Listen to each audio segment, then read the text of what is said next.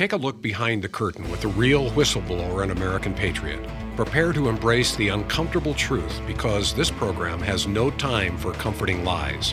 Here is civil liberties enthusiast, Second Amendment defender, and recovering FBI agent Kyle Seraphin. Well, hello, my friends, and welcome to the Kyle Seraphin Show. Today is Wednesday, and it is February the 14th. It is Valentine's Day, and it is Ash Wednesday at the same time. So that's an interesting thought. Let me put this out there. Rachel Campos Duffy, who's a lovely person and a Catholic and a mom of many. I think she has 7 kids. She just put a tweet out, and I just saw it just before we went live. She said, "Ladies, look up from your phones. God is marking the good men today." So isn't that a neat way to kind of combine the 2 days? It's the beginning of Lent, a period of preparation for the passion and the sacrifice of our Savior, but also it's a day celebrating love, which is not wrong. And all those men with those little crosses, those little smudges of ash on their foreheads, if they're not wearing a ring, fair game, y'all. Just saying. It's an interesting thought. I like it. All right. So we got a big show, a bunch of stuff that I wanted to cram in. I told the folks in the chat already that we've got probably 2 hours worth of material that I'm going to cram in there into an hour-ish today. And I appreciate you guys joining us. If you're not joining us on rumble.com/Kyle Seraphin, please do so. You can always come over here. If you're watching us anywhere else, what you're missing in those other places is a real live chat that is quite vigorous and grows every single day. It grows in speed and it grows in quality, and we do appreciate all of those. Make sure you're giving us a thumbs up on Rumble. Give us a like because we do appreciate it. And let's get started. First of all, I might as well say thanks to a sponsor, and then I'm going to give you a great Christian rebuttal to something we played yesterday. So we're already off and rolling. Let's go ahead and say thanks to my friends over at Catholic Vote. These are the folks that jumped in and knew that this podcast might be something that you would like, and they have been supporting us in a big, big way. I'm very grateful for them. CatholicVote.org. They have their own podcast called The Loopcast, which was done yesterday. There was a really good one out. Worth your time. They also make a Loop email. The email is just fantastic news that you guys can't find that quality for free emailed to you every single day anywhere else. And I've looked because that's kind of what my business is right now. Go to CatholicVote.org, sign up for the Loop, just put in your email address, give them your zip code. That'll help them to kind of tailor messaging. And they will send you an outstanding email every morning, which I get all the time. And today is no exception. You guys can always support them financially if you choose to. There's a green button that says to give. You don't have to be Catholic to support Catholic Vote. They're not the Catholic Church. Even if you have a problem with the Catholic Church, you probably don't have a problem with Catholic people that want the same thing that you do. That's faith, family, and freedom. These folks are in the fight for it, and they do it in a political way. They do it in a cultural way, and they're really just solidly good people that I continue to meet there. Everybody that I've met from Catholic Vote has just been a winner. So I appreciate them supporting us, and I would appreciate you guys supporting them. Like I said, if nothing else, just get their email. It doesn't cost anything, and you'll be in good space. Okay, so a Christian rebuttal to a video we played the other day. We played that thing, He Gets Us, right? Which is, I believe, leftist, Marxist types that are attempting to push Christianity's vestiges and move their messaging. And it comes from a fundamental lack of understanding of what Christianity is. That's obviously why they do it. But they think like, hey, we're not Christians, you're Christians. We're going to hold you to a standard that you should hold yourself to. And this is the rebuttal. It's also a great song. If you guys don't know this song from NXS, this comes from, I believe, 1988. I've got another song from 1987 coming a little bit later on. So we're going to just keep playing through. We'll have an enjoyable series of musical stylings from the 80s coming out. Anyhow, this is a great pushback against what was said. And if you're not watching on our Rumble channel, you're going to miss this entirely. It'll be the same song, but you'll miss the conversion stories, which is really what Jesus is about.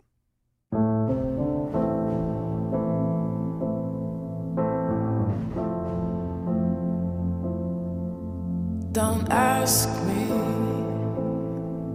what you know is true. Don't have to tell you I love your precious heart.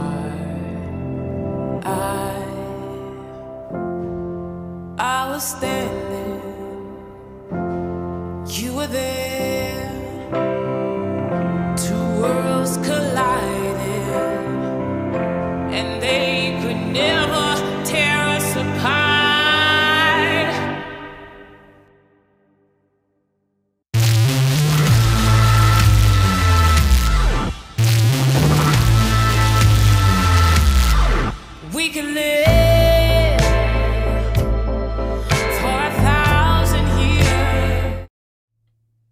There it is. Man, it's such a powerful song, too. It doesn't matter who does any version of it. It doesn't have to be the original In Excess, rather. The whole point there is not just that Jesus gets us, it's that Jesus saves us. And that's what this video pointed out. Showed conversion stories. Pretty amazing. Conversion stories of people who were former witches, people who were abortionists, people who were transgender activists, people who were lesbian activists in communities. And they went around, and what did they decide? They found a better path. They found what it looks like to be saved.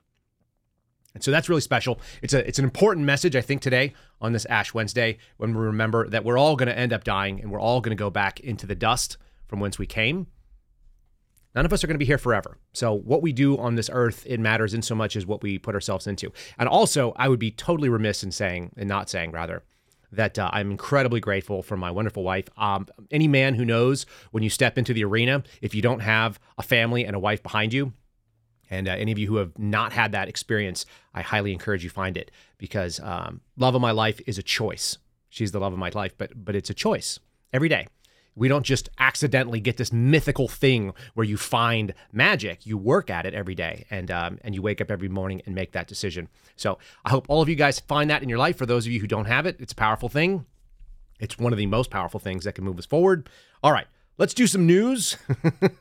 I'm a pretty sentimental guy, you guys might actually find out. But we also have a lot going on in the world. There was a tale of two cameras that we're going to discuss today. One of them is a camera that shows the ongoing silliness that happens in our congressional houses.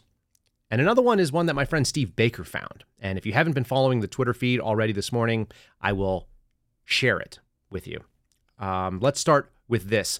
This is CNN, who might as well be a co-writer for this show. It shows you, this is just their main page. I wanted you guys to get a taste of it. What do they think is important? 5 takeaways from the New York high-stakes special election. Yeah, it's so high stakes that it's going to be putting a Democrat in for 11 months. That is a self-inflicted wound by our Republicans.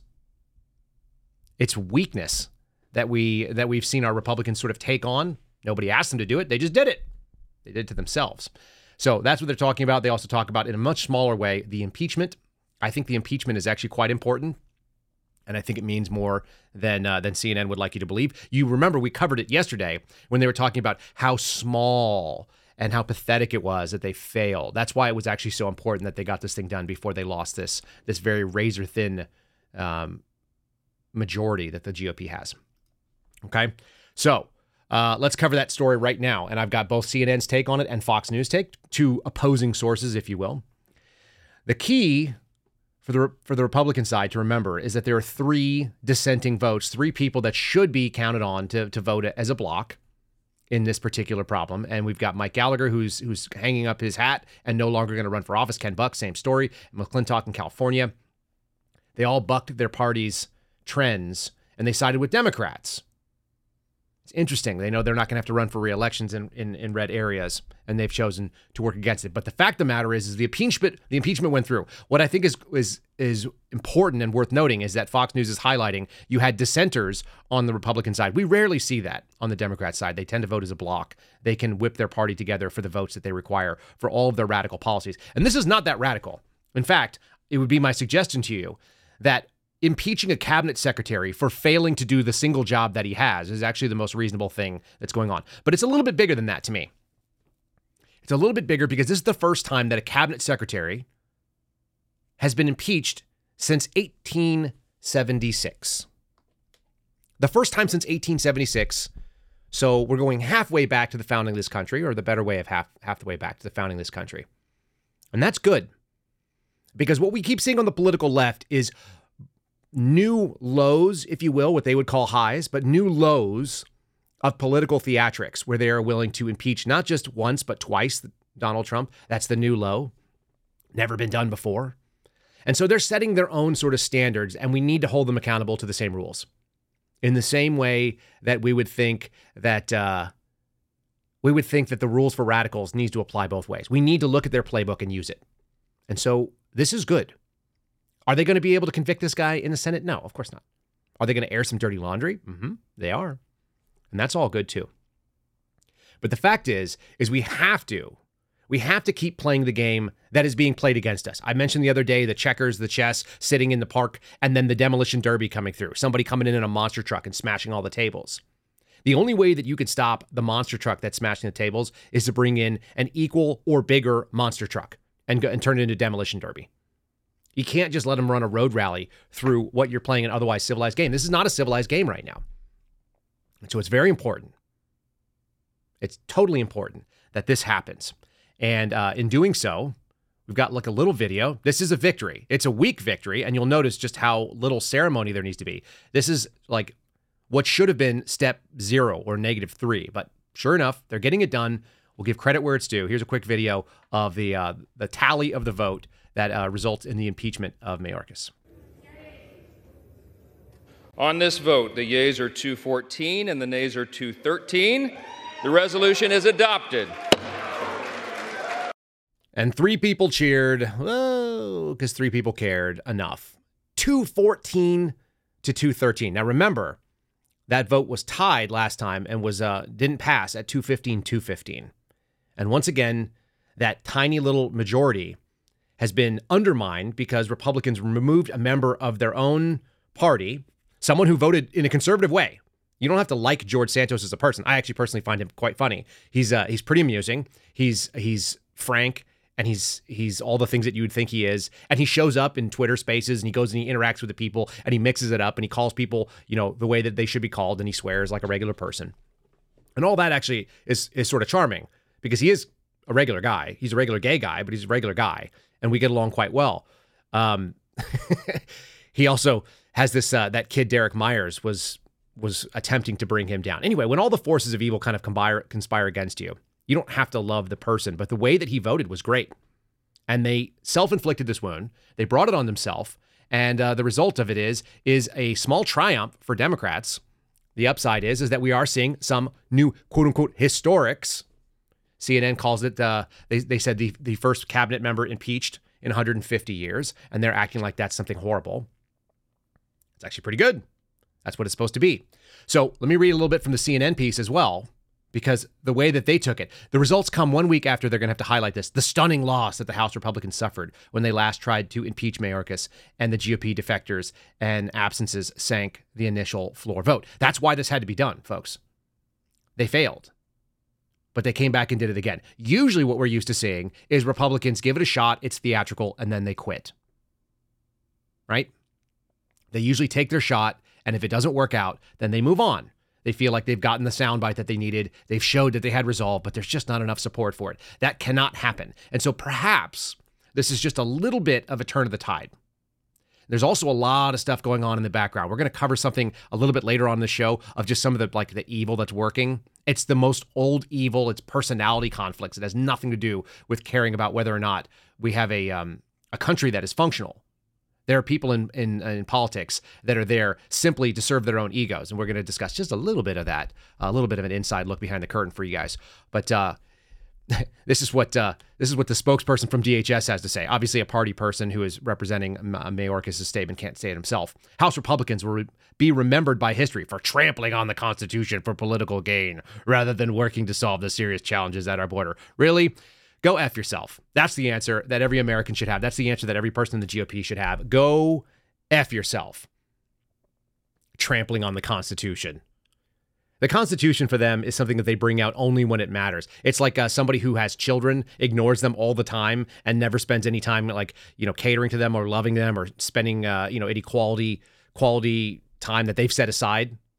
And then they want to parade them out for political gain. It's the same kind of thing to me, trampling on the Constitution. Democrats talking about that is pretty disgusting. It's pretty awful, and we can't trust them. We shouldn't, so we won't. And here's the other thing, speaking of Democrats. It's interesting because that vote was quite important. A historic vote. 150 years this hasn't been done. The last time it happened was Civil War era, 1876, or the aftermath. But isn't it interesting that what's really important for people in the Senate is Democrat priorities? So here is alleged Republican, but in actuality, full Democrat, Mittens Romney, letting you know what the most important thing that is going to be voted on. It's going to be giving money away to not America. So priorities. We talked about it at the beginning of this week. The vote we will soon take to provide military weapons for Ukraine is the most important vote we will ever take as United States senators. What? Let's hear that one more time because what? The vote we will soon take to provide military weapons for Ukraine is the most important vote we will ever take as United States senators. How is that even possible? How is that even possible that the guy thought that was reasonable to stand up and say? Who is feeding this guy that line? Who is writing these speeches? The word treason gets thrown around an awful lot, and I don't like it. But how about betrayal? That's betrayal. When you've signed up to be something, to serve people as a representative, and theoretically those people are Americans. I don't think he represents Ukraine, the 51st state. And yet that's the most important vote that he's ever going to take. It's nauseating. It makes everybody's head just spin. And so we need to share clips like this of people saying this ridiculous nonsense. We need to share it so that we know who these people are. And then you need to go out and make sure they get primaried. Obviously, Romney's not coming back, but just there's clips of these people all over the place, and they exist everywhere. And if we're not paying attention. Now, I talked about stupidity. Unfortunately, even though they did make this win, and maybe they saw the clock was ticking, they did it just under the wire because they're going to lose even one more of these votes. This guy obviously would have voted the other way. We just lost the seat for Santos, and here's who won it. Covered both by CNN and by Fox. A guy named Tom Suzy, you guys can correct my pronunciation. I can't care less. He's in the seat for 11 months. That literally, do you know how short a congressional term is? It's 2 years. Some people don't realize this, that these Congress people that have been there forever, they run for election every 2 years. Now, it's important that they do that. And it's the way it's set up is that it makes it the lower house of Congress. It's supposed to be a regular turnover to represent the people. But we couldn't let George Santos sit there for another 11 months and just finish out his term and then let the voters decide. We can't do that. For everybody that's crying about what's going on in the Colorado Supreme Court, Republicans are just as bad in this case. They're removing somebody. He wasn't convicted of anything just because it looks bad. Maybe he wasn't doing what they wanted. I wonder when we start getting Santos speaking a little bit more clearly about what happened to him. Yeah, was he an imperfect vessel? Of course, but that's the whole reason. That's the whole reason why we have elections. You put somebody in, and then now you've got this special election, which has historically low turnouts. It's always the way these things work, and the Democrats were able to flip the seat. Now, Santos was an anomaly. He was able to flip a seat that, hadn't been flipped in over a decade, 5 terms. And then sure enough, we've got this Democrat coming in and winning the special election seat. It's troubling. It ruins that little razor-thin majority. It makes the job of House Republicans harder. And all he had to do was basically go out there and tie the Republican who was running against him, this woman named Mazzy Phillip, just said, yeah, this is George Santos 2.0. Even the Republicans don't want him. He's garbage. She's garbage. And kaboom. Now you've lost the seat. Now you've given up an unforced heir to make things weaker. I don't get it.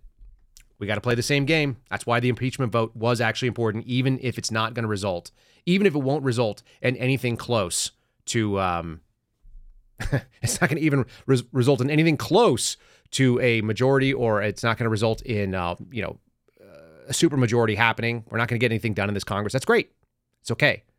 But you still have to put the guy on the record and let it be known we're going to go and reach deep into our bag and do stupid things as well. It should be mutually assured destruction, as we've talked about, and Steve Friend is big fans of that. Everybody should hurt for that. All right, before we move on to our next topic, and we've got a bunch more to cover, and we're going to get deep and weird, and like I said, tale of two cameras. One camera covers that House impeachment vote. The other one covers a pipe bomber. So stick around for that.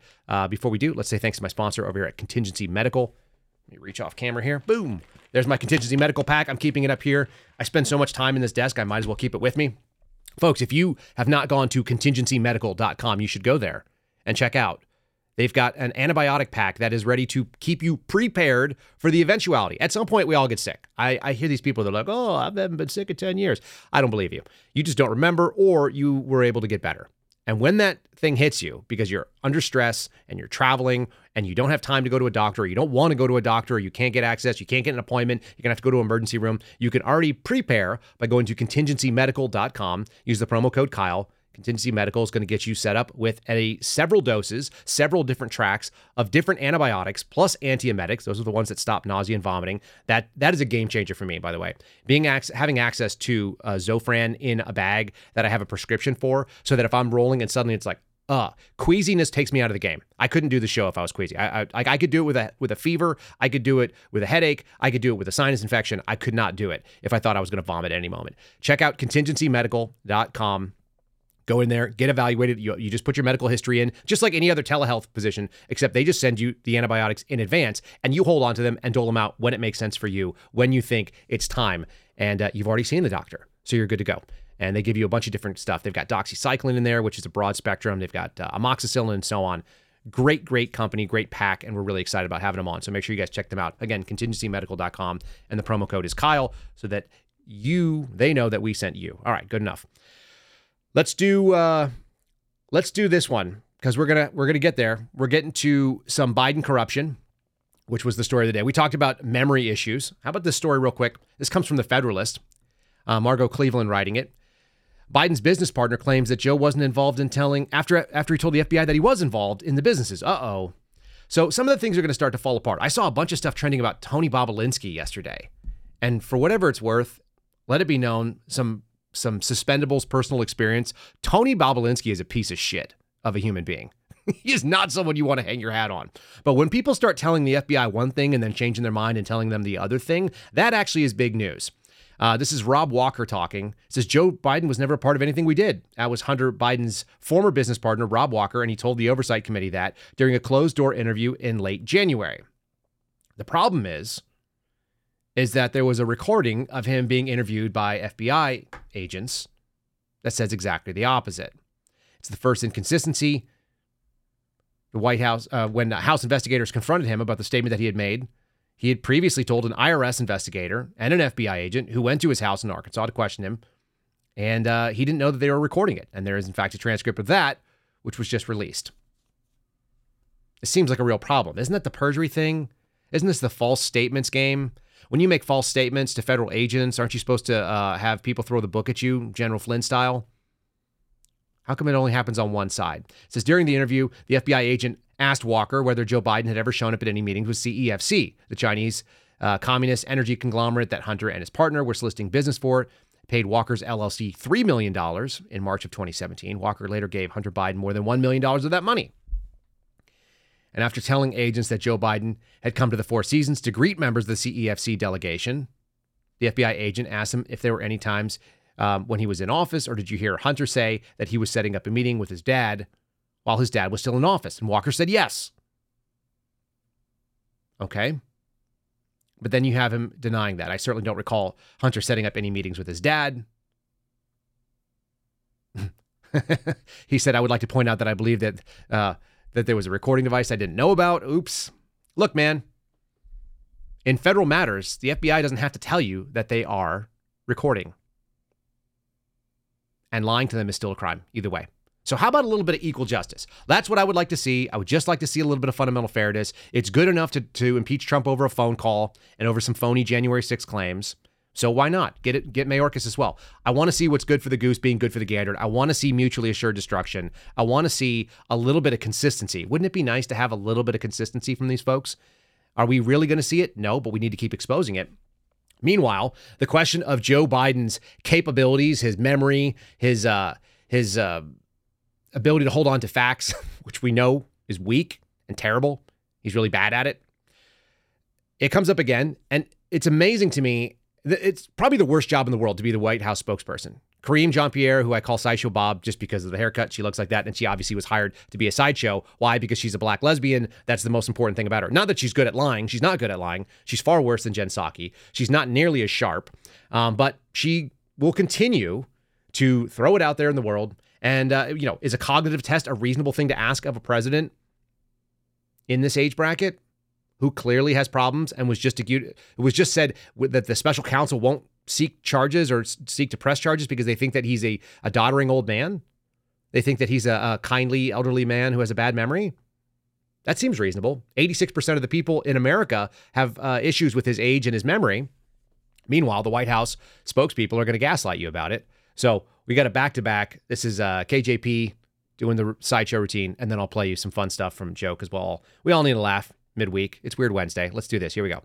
Does the White House think that the idea of the president taking a cognition test, a cognitive test, as a part of this physical is a legitimate idea, particularly just on the heels of the special counsel report, more polling, as my colleague Selena just mentioned, showing that many American people have concerns about that? Look, I got this question last week as well, and I'm just going to say what Dr. O'Connor, it's kind of what he said to me about a year ago when the report came out last year, obviously on his physical, which is the president proves every day how he operates, how he thinks, right? But by dealing with world leaders, by making really difficult decisions on behalf of the American people, whether it's domestic, whether it's national security. And so he shows it every day on how he thinks, how he operates. And so that is how Dr. O'Connor sees it, and that's how I'm going to leave it. What do you think about the idea of taking that kind of a test? I believe, for me, you're asking me my personal opinion, he is sharp. He is on top of things. When we have meetings with him, with his staff, he's constantly pushing us, trying to get more information. And so that has been my experience with this president. Anything else outside of that, I just shared with you what Dr. O'Connor said to me, and so I'll just leave it there. And he shared that a year ago. If you listen to the words that she said that was a year ago that was said. So that's really good. A couple things. Number one, you'll listen to just the sycophantic way that the press corps asked their questions. The question was, do you believe that it's legitimate for people to be asking for a cognitive test? That's not the question. The question is, why is Joe Biden not submitting to a cognitive test when he was just said that he doesn't have the ability, when a special counsel said that he doesn't have the ability to even stand trial for obvious crimes, for sharing classified information with people who had no need to know, had no clearance, had no NDA on file, his ghostwriter and others. So that's the question. The question is, why is he not taking one? Not, do you think it's legitimate? And then the second thing is she's talking about old information, which is pretty wild. And then she said, lastly, which we're going to go ahead and follow up on, she said, the American people can see every single day how capable he is and how strong and virile and how useful the things he has to say are and the tough decisions he's making left and right. All right. So I just called this video Joe is effing retarded. But this is what we see. This is what we see, KJP. Beer brewed here, it is used to make the brew beer. My memory is fine. The president of Mexico, Sisi, did not want to open up the gate. A solid meeting with the Mitterrand from Germany, from France, looked at me and said, elderly man with a poor memory. I said, I'm going to be a president for everybody, whether you live in a red state or a green state.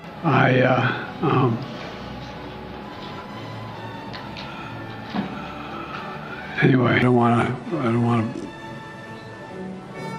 Making Roe v. Word. The best way to get something done, if it holds near and dear to you that you like to be able to.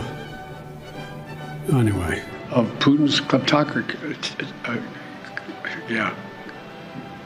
$159 billion left. America is a nation that can be defined in a single word. I was going to what am I doing here? One, two. A well-meaning elderly man with a poor memory.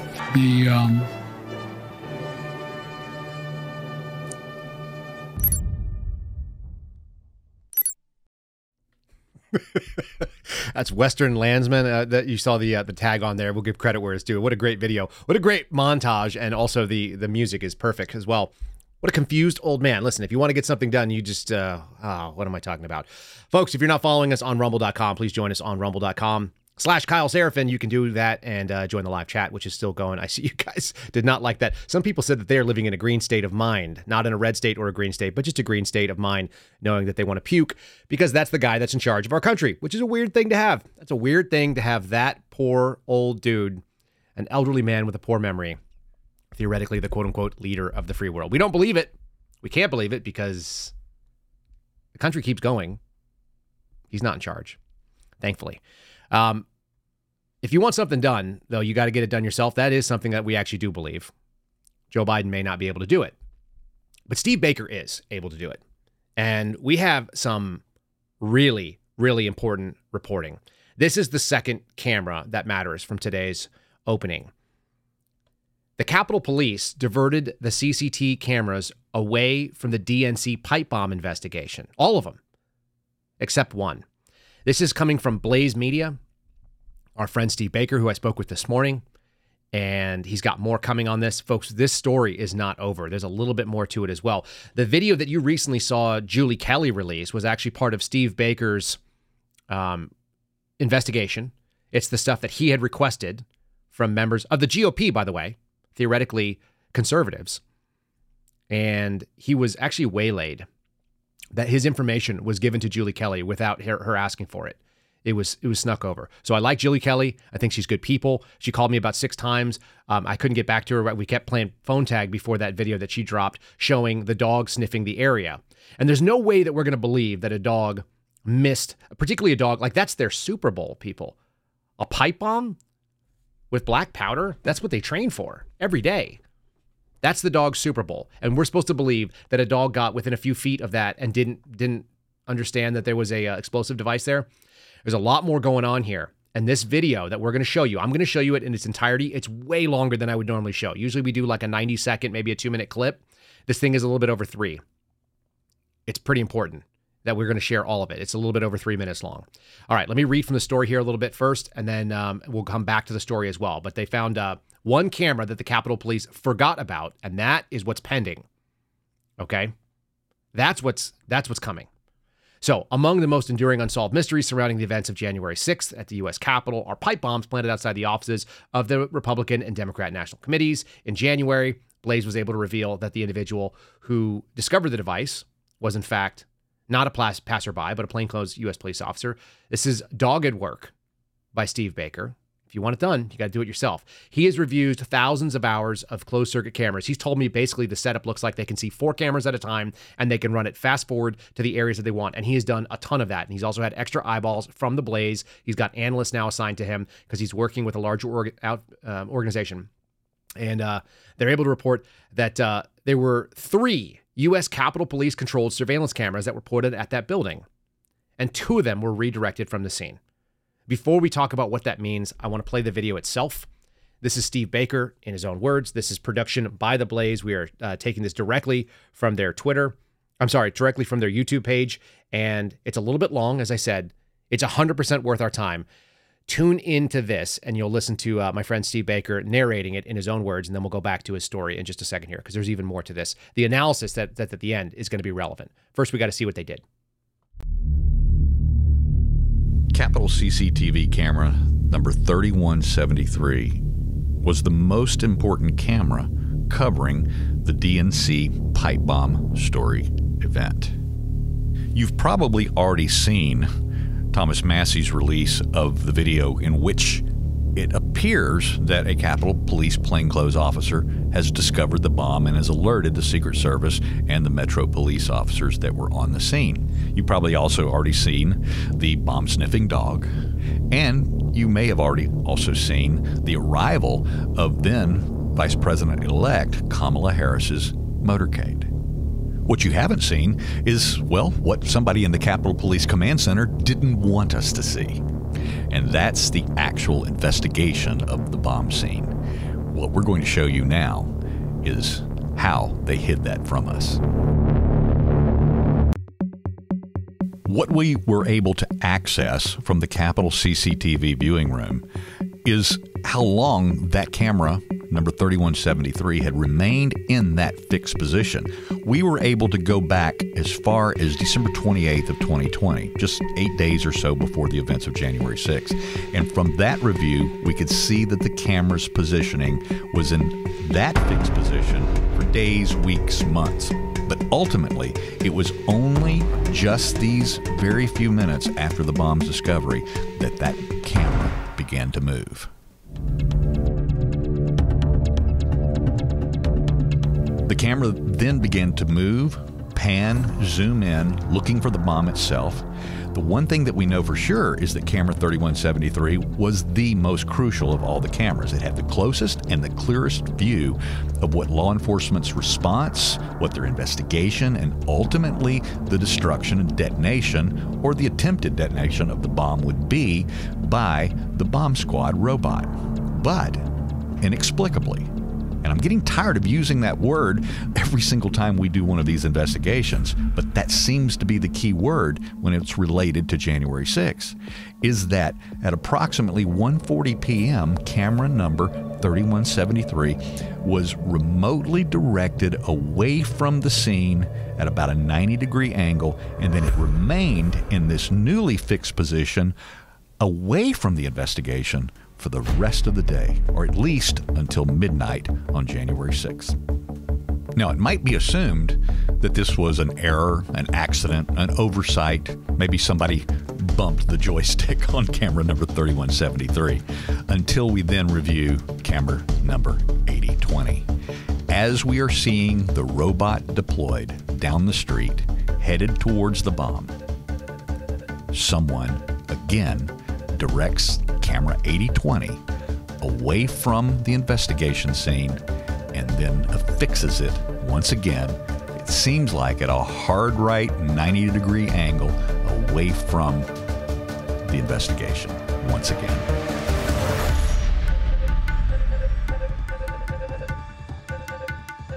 Why would they turn those cameras away from the investigative scene?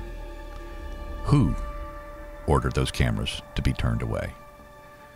What were we not allowed to see? Stay tuned to Blaze Media for those answers. All right, so the music is good. This is what an actual conspiracy, Joe Dirt in our chat just called it out. That's what an actual conspiracy looks like. There were 3 cameras that showed what went on. 2 of them were intentionally moved. And if you guys didn't catch it while he was saying it, 8 days prior to January 6th, Steve Baker went back 8 days and watched that camera, and it didn't move for 8 full days. For the first time that it was moved was just when there was something of note and of interest to capture. I'm going to go back to the piece here because it's really relevant, and he did a great job covering it. So at the bottom of the piece, if you guys go, you can sign up for Blaze. This is probably behind a paywall, so I'm going to read it to you. I've got access to it from not using the paywall. A couple issues. Number one, we've lost comms. The Secret Service has said that they were unable to keep track of the text messages, and those were deleted, and those are gone. Why? Thomas Massie, congressman on Judiciary, said it was like pulling teeth to get the first 7 minutes of the discovery of this bomb. We should release all the video, and he thinks that the video of the attempted detonation of the bomb should release as well. I'm going to tell you why that's not happening in a second, which I happen to know from some inside sources. We're not gonna reveal anything, but we are going to show you who it is that's holding this stuff back, and it's for one of the dumbest reasons right now. One possibility and one probability. The cameras turn. There is U.S. Capitol Police footage, or radio transmissions rather, that show that the bomb was reported to the command post for USCP on about 1:07 on that day. 4 minutes later, you have the plain clothes officer coming onto that view of the camera, 3173, the same camera that they released the 7-minute footage of that Thomas Massie had to fight. And it's a pan tilt zoom, a PTZ, as Dan Bongino has covered many different ways. You've seen Julie Kelly and Darren Beatty over at Revolver doing the same thing. The thing that's so interesting is that Steve has gone through all of these cameras to find out that, in fact, one of them was, in fact, missed. That's a big deal. They thought they turned all of them away. You can just imagine. We're talking about government competency here. 2 out of 3 ain't bad if you're looking at it. And they move these things so they are no longer able to see this stuff. Why? Why would you turn away a camera from an active crime scene, an investigation of an explosive device? Well, Steve asked me that very question. A couple things. I'm quoted in this article a number of times, so I'm going to read you some of the quotes that I've got, only because I know where they're coming from. Number one, the FBI has spent a significant amount of time telling the public that we had quote-unquote viable devices, did we not? That they were being briefed to the American people in the news media that these were dangerous explosives. And at the same time, they were briefing my surveillance team, who was following a person of interest tied to these bombs, that they were not explosive devices, that they were inert, and that they were not dangerous to us. Why would they do that? Why would they lie to the American people? That's a big problem. That's why I came forward with this information. That's why I brought it to Congress. That's why I've shared what I know, including the person of interest name. That is with members of Congress and their congressional investigators. I brought it forward as a whistleblower disclosure, as I am allowed to do under law. Anybody who has any issues with that, they're, FBI listening, yep, that's what I did. Deal with it. The fact that it's getting reported, that's your problem. You're the ones who weren't being honest. Now, you work a case differently, whether you know there's a real bomb or not. And that's obviously the case. You guys can just think about it. It's called officer safety in the law enforcement world. It's what sort of safety must you forego in order to work the case correctly. And you're going to take on some risk, always. That's what being a law enforcement officer involves. But more importantly, if you know that these are not real bombs, you can get a lot closer to your subject. You don't have to worry about a 300-foot minimum safe distance and the possibility of having your team blown up trying to get, what may not be very important information. That's why it's relevant to the people who did the work that I did. Now, interestingly, we had guys like Steve D'Antuono, who was the assistant director in charge of the Washington field office. We've talked about this before. He went and testified in front of judiciary, including Thomas Massey. And he said, people like, and this is a direct quote, people like Kyle Seraph and others that are not a case agent have no knowledge of the case. They have no knowledge of what happened in the case. My response to him is, of course, that's false. I mean, maybe he's never worked cases. I know he hadn't worked cases for a very long time by the time he got into that position, but that's ridiculous. It's what's called a case briefing. And anybody that's ever worked as part of a task force or that's ever been part of a case that they didn't own, but they were investigating as one asset on a bigger team, knows that a case briefing lets you know what is happening, what has been done. And the reason you do it is because you want to know what is important to the case agent when you're out there with your eyes and ears on the streets. It's standard for anybody doing surveillance work. And if anybody is serious about working as a teammate, whether you be on SWAT, whether you be on a search team, whether you be on a surveillance operation, you have to know what the case agent is looking for. So of course we got briefed on it, and it was our standard procedure. I shared that with Steve as well. Now, I know that Steve D'Antuono was never on a surveillance unit. He was too busy being a manager and not working cases. That's obvious.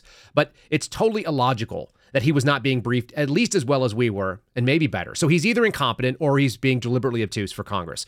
I'm on record saying that with Blaze. I'm saying it to you guys in a verbal format. I don't know if Steve D'Antuono is incompetent or if he is a liar, but either one of those is possible. Neither one of those is acceptable for FBI senior leadership. That's what my problem with the FBI is. You keep putting these people in who are either willing to lie for the regime or are too dumb to have the job. Now, we also just saw on those videos a lot of movement in front of that so-called bomb. It makes no sense when you have a high-value protectee in there. You wouldn't let children walk in front of it. You wouldn't let strangers walk by. You wouldn't let vehicles and buses drive past a potential active explosive. You would never do that. It's absurd. I did identify something to Steve that I think is relevant whenever we see these things. Whenever someone tells you, imagine someone coming up to you right now at your workplace or in your home, knocking on the door, there's a bomb outside. There's 3 possible actions that happen, especially if you believe that person. And they're all known as sympathetic nervous responses. The sympathetic nervous response is often called fight or flight. I'm going to go to the main cam here. But fight or flight is incomplete. There's actually 3 possibilities when you have an epinephrine dump, when you have a sympathetic response in your nervous system. 1 is fight. 2 is flight. 3, and very, very common in modern society, is freeze. People freeze all the time. And that is a possibility that these people didn't even figure out what was going on, that they were freezing. That's a possibility. Or more likely, they were told to stand down.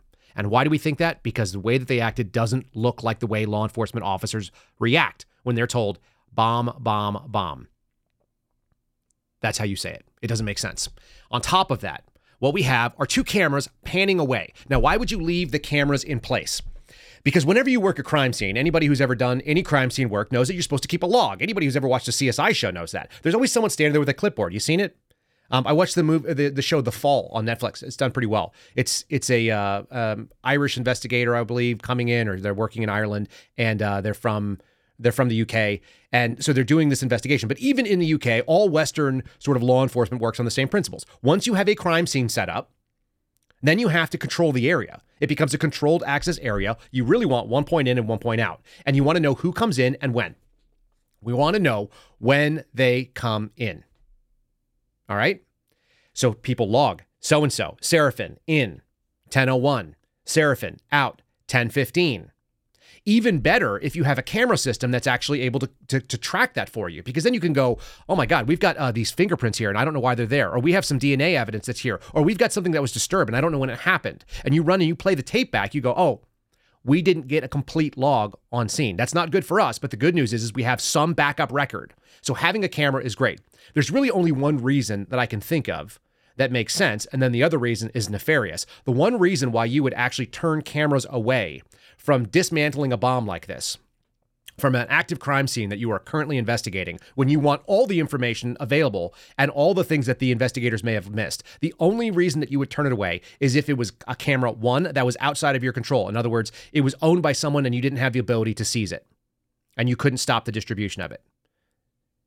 And on top of that, that's part A of that. Part B of that would be that you actually had a classified or a law enforcement sensitive technique being used.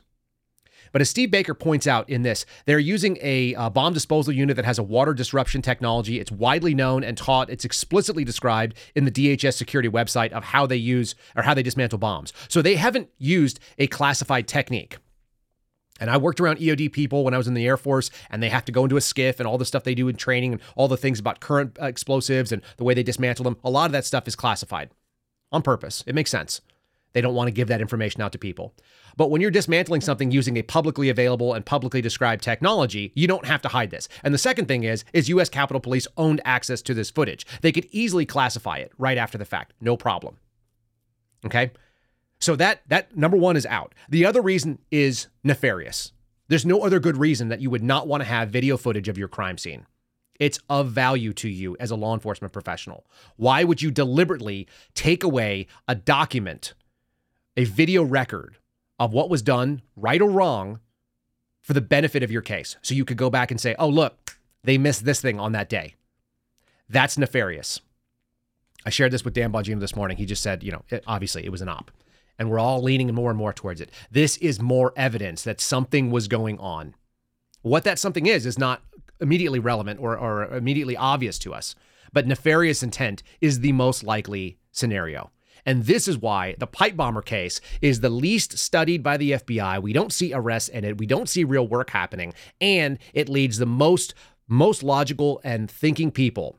Forget about Antifa in the crowd. Forget about FBI sources in the crowd. Those things happen in every crowd. Whether you like it or not, this is the way it works. In law enforcement, putting a source or putting an undercover asset into a place like that is common. As I've mentioned to you guys before, I was quote unquote undercover or low visibility surveillance, dressed up in all black, unmarked, with radio and body armor and weapon, rolling around at Trump's inauguration in 2017. It's common. They put federal assets into the crowd to make sure that people can have their First Amendment protected liberty to celebrate or protest as they want. That's normal. What is not normal is turning cameras that would give you more information about the single most terroristic act that happened on that day and an FBI that is far too competent to not be able to handle this. They're able to identify people by their damn earlobes from pictures. They're able to identify people from their cell phones walking around. And we can't figure out who put a device that they didn't even, it was still intact when they found it, folks. Twitter spaces are interesting because I get so much value from other people that have great experiences. And one of the gentlemen who used to be on a JTTF and used to be on an explosives task force was mentioning the fact that our FBI, the same FBI, same lab division, was able to get a partial VIN number off a piece of exploded material from a truck bomb in 1993 using technology that is now, 30 years old? They were able to get that and identify the truck, which led to a contract, which led to the people, which led to indicting the Blind Sheik from the World Trade Center bombings in 1993. And they had an unexploded device here, a pristine, inoperable, non-explosive device that wasn't detected by dogs and that we were seeing deliberate movement of these cameras away. It's bizarro world, and it makes no sense. No sense at all. This is where the real cover-up happens. This is what's really the evil that's going on right there, okay? If you don't take anything else away, all you need to do is know what is logical and what is normal and what is not. And when you don't have an explanation for what is not, we have to use our educated guesses. And that is that this is for an intent that is not benefiting the investigation. It bothers me. It should bother you dramatically. It should bother people on the sedition hunters. It should bother Democrats who called January 6th an insurrection. If you think that it was an insurrection and our country was almost overthrown on that day, don't you care about someone who's dropping random explosive devices in an urban area that is 95% Democrat and the people that are walking by vote the way that you do? Don't you give a shit about people? We can't let this thing go at all. At all. We cannot let it go. We cannot let it fall. And thank God Steve's out there. So for whatever it's worth, there you go. That's some inside info that's not coming anywhere else. I want to cover a couple other stories. Before we do, let me say thanks to my friends over at 4 Patriots. And guys, if you're thinking it's getting bad, this is how you prepare. All right. Prepare or repair are the two options. 4patriots.com/Kyle. Again, the number 4patriots.com/Kyle, or promo code Kyle at checkout is how you guys can get yourself hedged against God knows what. Because we are dealing with some weird times. We've got government agencies that are meant to investigate bombs and they're doing the opposite. We've got people that are inside our quote unquote own house that are on our own team that are not working to benefit the team. They're working for their own personal little vendettas and they're and acting like scorned women. That's a good time to have some extra calories stacked up. That's a good time to make sure that you have a little bit of power options to keep your phones or your radios charged. And you can do that at 4patriots.com/Kyle. Again, the number 4patriots.com, promo code Kyle. Two choices in life. You can prepare or you can repair, and repair is always more expensive. Just think about it, how those people in some of the awful Soviet nations were like moving with wheelbarrows full of rubles, which I remember seeing when I was a kid. And you know what? I bet they would have loved for when their currency meant something, that they could have traded it for something of value at the time. Get yourself squared away with some calories, stack them up, prepare in some way or another. And you guys can do so at 4patriots.com/Kyle. We're going to keep going with a little bit more of the stories. I told you I was going to cram a bunch in here. I've got some more. How about this? This is worth knowing. We talked about Lloyd Austin going to the hospital. Apparently he's going to step out. He had a invasive procedure, a prostate cancer, and some other things. So he's stepping out, and his replacement, and the presumptive replacement, is a woman named Dr. Kathleen Hicks. This is coming from Armed Forces Press. Defense Secretary Austin's presumptive replacement is a woke deep stater. Wonderful. It doesn't mean that we shouldn't be getting these people out the door. Even though the Biden administration continued to back Austin was already politically skating on cracked thin ice due to the colossal failure in Afghanistan with the military withdrawal, and predictably he will resign. His presumptive replacement is Hicks. Very few are aware that Hicks is a woke deep stater. Her views on the Defense Department role is the chief operating officer. In other words, she thinks that she should be formulating strategic plans and policy and pushing out her woke agenda. Just a little thing to keep on our radar. That we've got a replacement. It's a female with a PhD, always a great sign. We can always feel really good about these folks. And another ideological incline. That doesn't mean that we shouldn't be pushing people out the door. Just because you're not going to be able to convict Alejandro Mayorkas in the Senate doesn't mean he shouldn't be impeached. And just because we know that we're going to get an equally bad or maybe even a worse person as the Secretary of Defense doesn't mean that we shouldn't be pushing these people out the door. Let's mix it up. Expose them. You know what it does? It exposes their bench. Their bench is not infinite. And we start getting into their weaker and weaker players. So we'll keep pushing them. That's what needs to happen. Just want you guys to have that on your radar and an awareness. And speaking of people that are weak and dumb and make terrible decisions, I want you to imagine the timeline we are living in, where this is something said by someone in California. Her name is Barbara Lee. We'll talk about her in just a minute. She is auditioning now. That's the only way I would call this. This is political theater. Here's her take on the minimum wage. You're going to hear some words and some lettering and some numbers that are not going to make sense to you right away. Yes, she said $50 an hour. You ready? Here we go. You're calling for a $50 an hour federal minimum wage. That's 7 times the current national minimum wage of $7.25 an hour.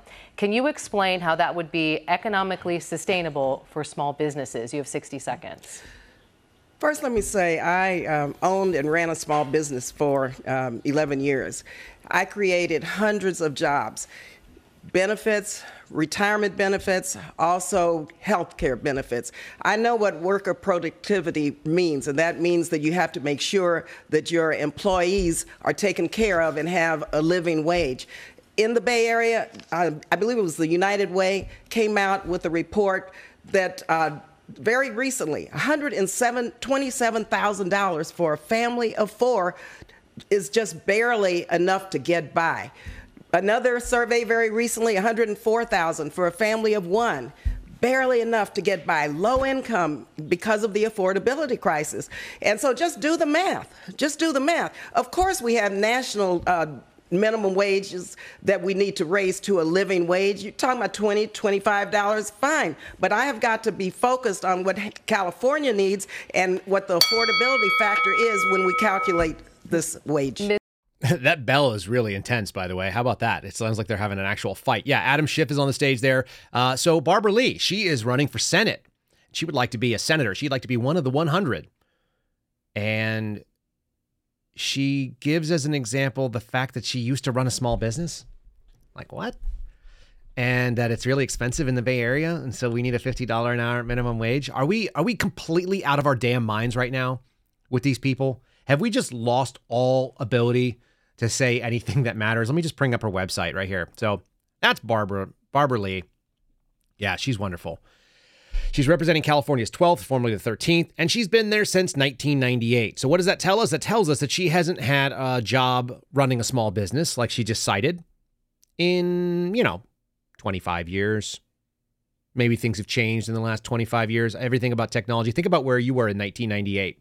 Do you think any of the things that you learned, whether it be in business or technology or, sort of the way that the world works, like what?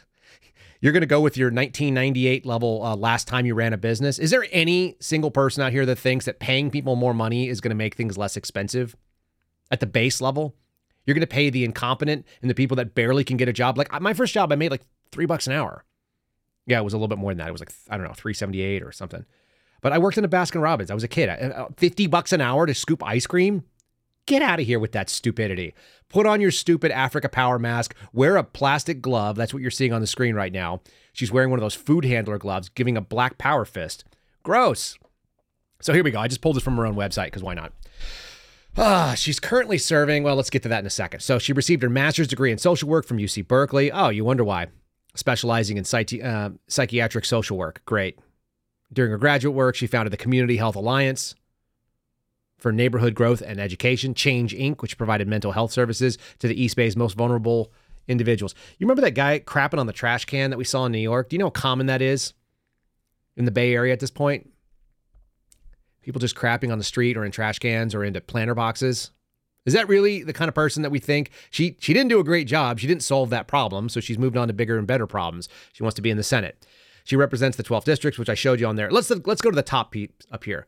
She currently serves as the ranking member on the Budget Committee and the powerful Appropriations Committee overseeing all federal government spending. She's also the ranking member.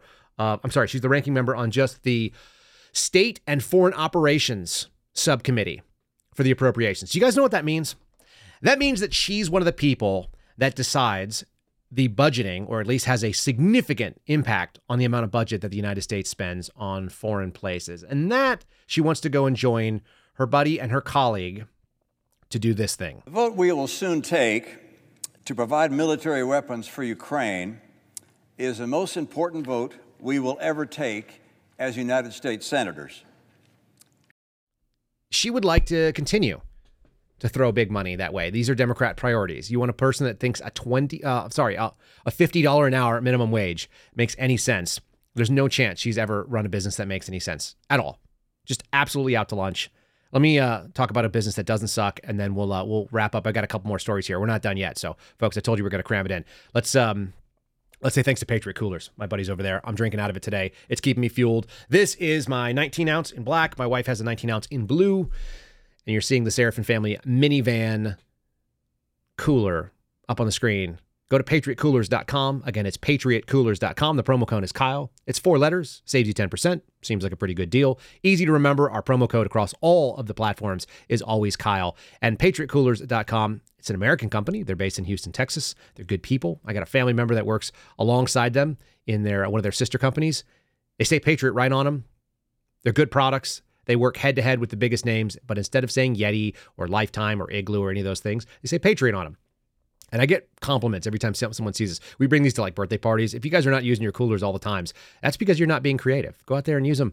And if you're in the market for a new one, if your old one looks ratty or it's not strong, it's not holding ice or keeping things the way you want, check them out. And if you're in the market for a tumbler, you want to buy something for someone you love on this day that will last for a long time, check out a good and durable product. Stuff I've been using since 2007. I've done 20 plus states. I did 20 what we call deployments with my Patriot coolers. I carried them with me everywhere I went because there's a couple things you need when you're doing surveillance, and one of them is a cup of coffee. You guys can watch the show more to learn about what the other ones are. All right, let's keep getting into this because there's a little bit more to it.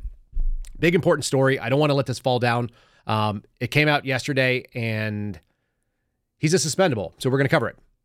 This is coming from Just the News. John Solomon. Let me just say also, John Solomon's website, justthenews.com, is the worst website. I love their content, but man, the website itself is really, really bad. It's just like full of garbage, and it always pops up. Watchdog presses FBI on whistleblower's bid for outside employment. Do you guys remember my friend Marcus Allen? I've been talking to him quite a bit in the last couple of days. He said the Spirit is moving people to reach out to him. We are still keeping track of our friends. We have not let anyone go, whether it be Garrett or Marcus, and the money we raised for him is still sitting in a nonprofit right now that we had to create because we can't give it to him. Why? Because he can't accept charity, and because what you're seeing on the screen, the FBI has made unlawful decisions to aggravate Mr. Allen's financial distress by depriving him of other sources of income while he's been indefinitely suspended without pay. He's not allowed to have a job. He has to resign if he wants to get a job. Otherwise, they'll fire him for cause. So he's just in this damn limbo that doesn't exist anywhere else. The crux of the FBI's unlawful interference with Mr. Allen's ability to obtain other income is this. Although the FBI suspended him from all duties 2 years ago, and has stated that its intention to revoke his security clearance and never return him to a duty status, it simultaneously claims that he has to remain as an employee subject for various FBI restrictions and approvals are necessary for outside income. The FBI claims are plainly contrary. The FBI claim is plainly contrary to the statutory definition of a federal employee. It's the same reason why I had to actually, quote unquote, resign from the FBI. These people are sick.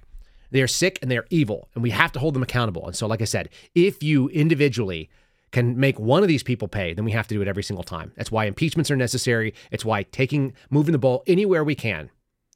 And I'm seeing you guys are worried in the chat. Don't worry. Marcus is going to be taken care of. We're going to figure it out. We're not going to let him fall. Right now, he's taking advice from attorneys not to take any money. So we're holding on to it for him, and we'll give it when it's time. And if I have to start individually like dropping off bags of cash, so be it. You heard that, IRS. I'll drop off bags of cash. I don't care about what federal law looks like if something is wrong. And I don't care about what the IRS tax penalties are going to look like. It's their money. We raise it for them. They're trying to fight the fight within the boundaries. So that's what the suspendables do, is they do the right thing in the right way for the right reasons. And it is incredibly uncomfortable for them. Incredibly uncomfortable. And they're doing it not because of, anything other than it's the right thing to do. And somebody has to hold these assholes to account. There's no other way to do it. Congress could step in right now, by the way, and they could pass a law, the most important law that they ever voted on, and put my friends back in. They could put Garrett O'Boyle and Marcus Allen. We're going to hear some more suspendables. I found out the FBI walked out like 10 people in the last month for all reasons that are stupid. So we're not going to let these things drop. I just want you guys to know we're out there. But I'm not going to leave you on a crappy note, feeling angry and sad. We're going to do a little bit of fun. First of all, you remember how we talked about that family? Remember the family that told the state of Massachusetts they were going to bring some people into their home, and then an hour later they were dropping illegal immigrants off at their doorstep? How about this one? This is fun. I just found this online. It's just absolutely hilarious to me. We have to have it. We're not going to get to the dad jokes yet. We got something better than a dad joke today. We got real jokes. How about this family bringing in indentured service? When was the last time like rich white people started letting, poor black people come in and work and do the cooking and cleaning? This is so obvious. Everyone wants one. Everyone wants one of these people, whether they speak English or not. Let's do this.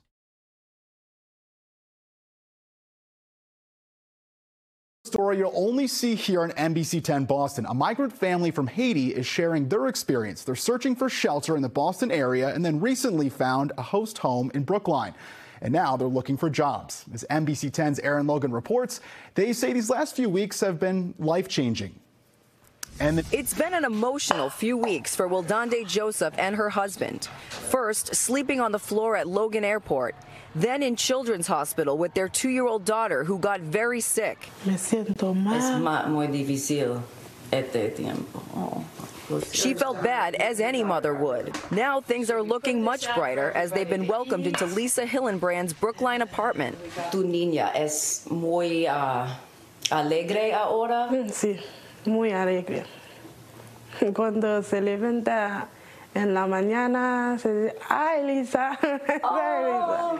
She says her daughter is very happy. When she wakes up in the morning, she says, hi, Lisa, and everyone starts the day smiling. It's a delight, and it's really fun having them. What I realized is there's so much prejudice against refugees, mostly because people don't know them. Lisa says she feels like she has her own personal chef, as Wildande loves cooking. ¿Te gusta la ocupación? Sí. In fact, her goal is to open up her own restaurant. Quiero tener mi propio restaurante. The couple has their work permits and they've been taking English classes. Yo cualquier trabajo va a hacer para guardar mi dinero para hacer mi futuro. They're open to work anywhere to save money for their future. In the meantime, they're enjoying their time with Lisa, their new friend for life, and their daughter's new grandmother. Se abuela mi niña. They are hardworking. They want to learn. They want to be successful. And I feel great helping, and I get to understand the refugee crisis from the inside. Lisa says she's so impressed by the number of people she's met right here at Brookline Town Hall meetings who've been stepping up and hosting families. She's hopeful more will do the same in the coming days and weeks. In Brookline, Erin Logan, NBC 10 Boston. Hey, liberal white lady, let some strangers in your house you know nothing about, and that should work really well. She's like, oh, they're so great. They're so helpful. That used to be called the white man's burden, by the way. It is an utterly racist way to look at the world. It's incredible that we are normalizing this thing. What's really amazing is that Lisa, who's such a good person that she now has a personal chef and some live-in people, she obviously is like a crazy person. That's who lets 4 strangers into their home. She doesn't appear to have a husband, so that seems like it worked out really well. There's a little AI response from, what is it called? Grok, which is the AI platform that does a bunch of like background. It's kind of snarky. On Twitter, this was the question. Someone said, can a person in Massachusetts, where Lisa lives, can they kick someone out that they've invited to stay in their home? And here's the answer. In Massachusetts, a person cannot simply kick someone out if they've invited them to stay in their home without following the proper legal procedures. Interesting that there's a catch. The state has very specific eviction laws that must be followed even for guests who have overstayed their welcome. Under Massachusetts law, a landlord must go through the court system to evict a tenant. And if you want to evict that tenant, it applies to guests who have established residency as well. If the guest has lived in the home for more than 30 days or has received mail at the address, they can be considered a tenant, and they are then protected by state tenant landlord laws. To evict a guest who has overstayed their welcome, the owner must need to provide proper notice, follow the legal eviction procedures, and then the court will decide whether or not the guest should be evicted or not. This can take between 1 and 4 months. Well, Lisa, you just lined yourself up with something quite interesting. Folks, this is the unseen consequence. Do you think Lisa looked into landlord-tenant relationships and what that looks like in her little state? Probably not. It's going to be fun. It's going to be fun. How many of these people are going to jump into this fun game? Let them have it. I'm for it. Someone in the chat just said they're a family now. Yeah, you're a family now. You're a single crazy lady who's lonely and ghost white, and you just invited 4 Haitians who don't speak your language, and you're going to get by with sign language while they, quote unquote, learn English and start a restaurant, even though they're here illegally and they have no legal status. They can't get loans. They can't rent property. Knock yourself out. Now you're dealing with squatters. Good times. It's not just, now it just won't be for real landlords. It'll be people bringing them into your own home. Pretty amazing. So that should be a good time, and we should all sort of kick out of it. In another way that I think is also quite funny, and I can't help it, the best is when we have sort of the red pills coming from the left, the political left. I'm going to show you this. This might be the most epic Twitter feed. There's an Emily on Twitter that shared this with me yesterday, and it was amazing. So here's a couple of little things from it. So I'm going to lean back and read it. It says, if you're a leftist, you need to be working out. This is a woman, by the way, who has some Arabic script and has an Iranian flag or a Palestinian flag, whatever you want to call it. Sorry. She said, if you're a leftist, you need to be working out 4 to 5 days a week, learning self-defense, along with organizing with your neighbors and in local communities for defense, food sovereignty, and community defense. There's no excuse not to do something to strengthen your body daily. Welcome to the conservative movement, sweetheart. Now, here's the reaction. Are you ready?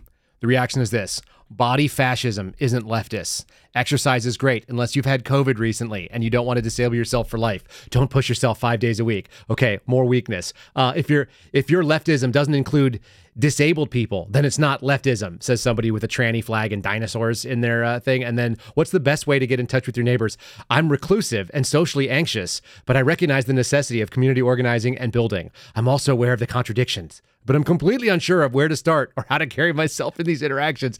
It's just idiots. It's foolishness. It's so fun. And you can't help it. Here's one more of them. Ableists. Look, when the leftists start red-pilling themselves by sharing all of our arguments that you should organize, that you should get your food together, I mean, they might as well go to 4patriots.com and get themselves squared away. Food sovereignty, folks. How about that? They're using leftist, hilarious stuff. There's nothing funnier. Was that Justice is Blonde? Are you Emily? I don't always know. You guys go and use these different names sometimes. So, in any case, super fun, very amusing, and we're going to end with something fun and amusing. It's not a dad joke per se. I think it's a real joke, and you guys will appreciate this. Have you noticed that we don't have bullies? Do we need more bullies? Is that the answer? Do we just need more bullies? Maybe this guy figured it out. Eliminated bullies from schools, right? And it's worse now. School shootings have gone up since we've removed bullies. And you know what that tells me? Bullies never did school shootings. It's been nerds the whole time, dude. You know how I know nerds are doing school shootings?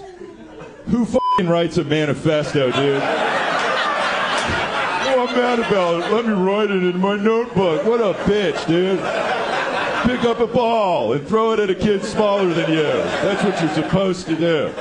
If we had bullies in the schools, a nerd would start writing a manifesto, a bully would swat the pen out of his hand, and he'd be like, that's gay, and there'd be no school shooting. And plus, you can't shoot up a school if you've been stuffed in a locker. Look, my man's making a lot of sense. You can't shoot up a school if you're stuffed in a locker, and if you get something slapped out of your hand and they tell you that's gay, then you know what?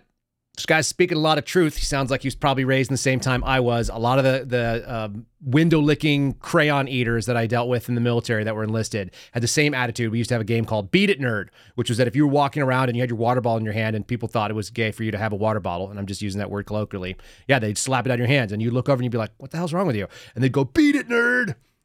Because that's what we grew up with.